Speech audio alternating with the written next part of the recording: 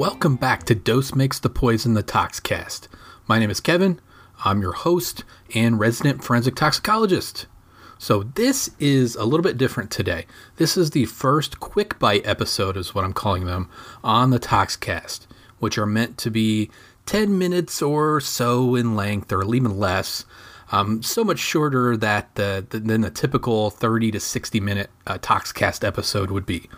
And in these episodes, I'll briefly discuss a poisoning case, a drug, or honestly, anything else I want, but in quick bite fashion. So let's take a quick bite of the poisoned apple in this first edition of Quick Bites Toxcast. In March 2015, about 5 years ago, a little over 5 years ago, it was reported that at a European dog show, Crufts to be exact, which is an annual dog show held in the United Kingdom, hosted by the Kennel Club, the largest dog show in the world. A 3-year-old Irish setter named Jagger, he placed second in his class, but he died with possible suspicious circumstances after competing in the show. Toxicological analyses were completed on specimens drawn during autopsy of the animal, and according to reports, the dog's blood was positive for aldicarb and carbofuran, which are two substances that should not be found in a dog. Not found at all. So what are aldicarb and carbofuran? They are pesticides. They are highly potent pesticides. They are highly potent and banned pesticides. Aldicarb was typically used as a nematicide in potato farming, but it was also used for the control of other things, other bugs and pests like aphids and spider mites.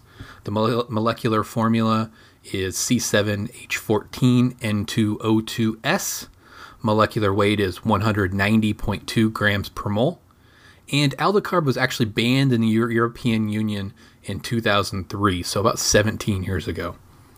Carbofuran was used on potatoes, corn, soybeans, those sort of crops.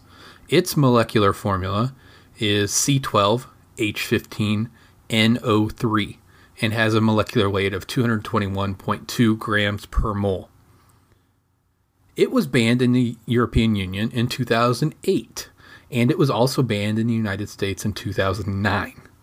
These are banned pesticides showing up in a dog that died after competing in a dog show.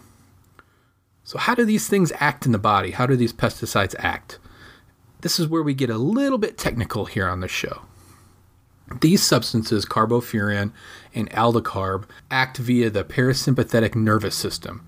So they act as inhibitors of the enzyme acetylcholinesterase, or ACHE for short. Typically, in the body, acetylcholine is released into the neural synaptic cleft, which is the space or connection between two neurons or nerve cells, and binds to receptors post-synapse, which then relays a signal from the nerve.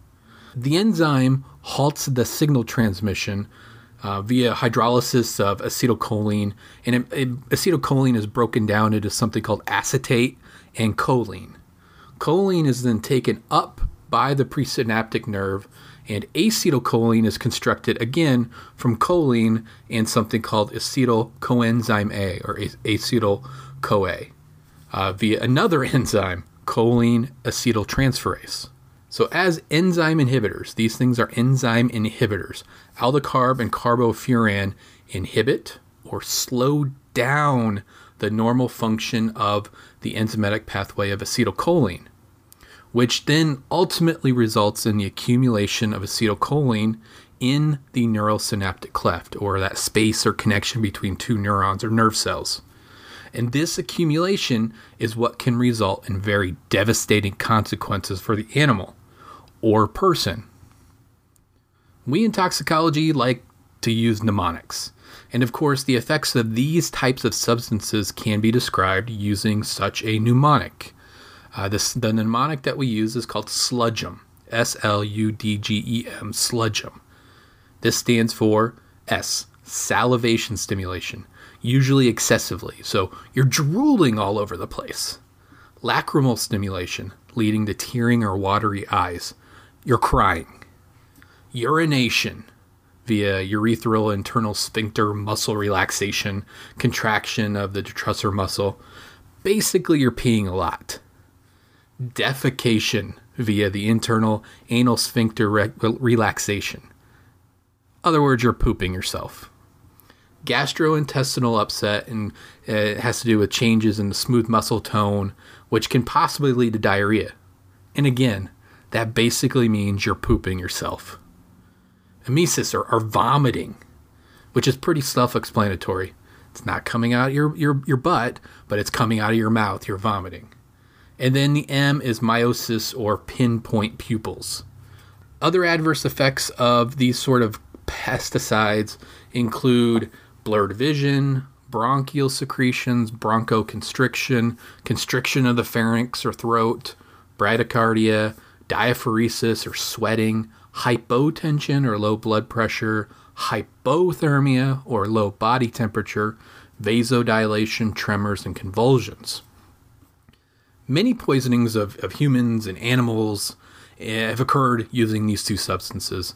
Some of them have been accidental through occupational exposure or eating contaminated crops, while others have been intentional through attempted suicide or homicide. And many deaths have occurred, so that's basically why these chemicals have been banned. They are not good for people in exposure. So other substances that act similarly in the body as these sort of pesticides are VX, sarin, organophosphate pesticides like dichlorvos and diazinon, the Alzheimer's drug medication donepezil. It's marketed as Aricept. It functions in the same way, but this is used as a medication for Alzheimer's disease. But in this specific case, who administered the substances to Jagger?